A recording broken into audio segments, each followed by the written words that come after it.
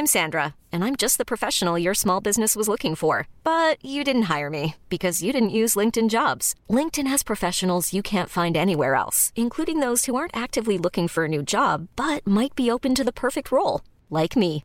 In a given month, over 70% of LinkedIn users don't visit other leading job sites. So if you're not looking on LinkedIn, you'll miss out on great candidates like Sandra. Start hiring professionals like a professional. Post your free job on linkedin.com/achieve today.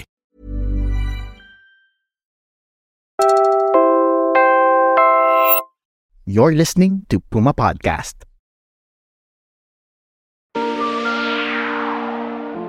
Nanginginig ka ba pag nagsasalita sa harap ng maraming tao? Hindi ka nag-iisa. Public speaking is the worst enemy of so many people. But how do we get better at it? Mindset ba? Mindset. Ako si Siege Tantenko. As someone who's been working for the last 10 years, I've learned that hindi lahat ay inaaral sa school. Minsan, sa real life ka rin matututo. Kaya in this podcast, we'll learn how to navigate life from people who've cracked the code. Pag-usapan natin ngayon ang public speaking and the tried and tested ways we can calm those jitters. Big time lang naman ang guest natin. Tara, samahan niyo ako. 5 minutes lang. Hi, ako si Roby Alampay. I've been a journalist for more than 30 years. Round down na lang natin yon. And through that time, I've been in print. I've dabbled in broadcasting. I have been in digital. And now I am founder and chairman of Puma Podcast. The biggest crowd I ever addressed, I think, was probably around 5,000 people in the middle of Ayala Avenue. I was a student leader. Then I was a member of the University Student Council. Then I've addressed crowds of maybe 1,000, 2,000, and then quote-unquote maliliit, di ba? 100, 200, auditorium, and so on. Sir, I think sa ating lahat sa kumpanya, ikaw yung pinaka-comfortable humarap sa mga tao. In terms of public speaking, yan yung superpower nyo.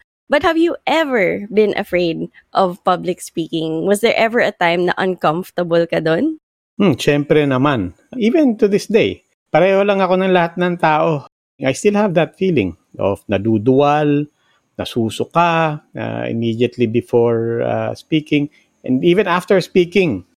I think a lot of the anxiety around public speaking comes from the feeling na kailangan sobrang galing ko, when actually hindi. Your fear actually comes from two things. The first question is, may karapatan ba ako to be up here? The second point is, do I actually have anything to say? And it's actually two separate questions. So the first thing is you handle the first question first. May karapatan ka ba to be on that stage?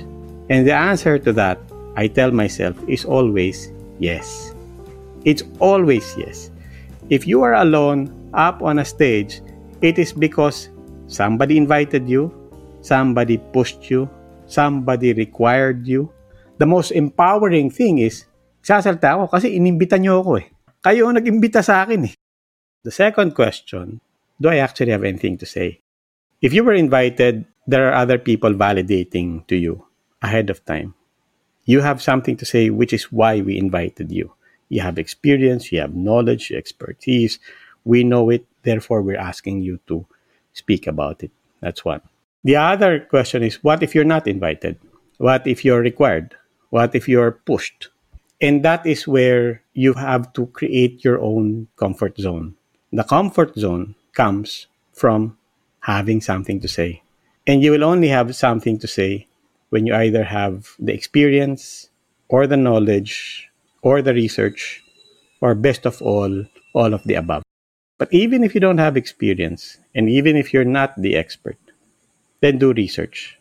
Much of the fear and much of the failures, frankly, in public speaking is having no material.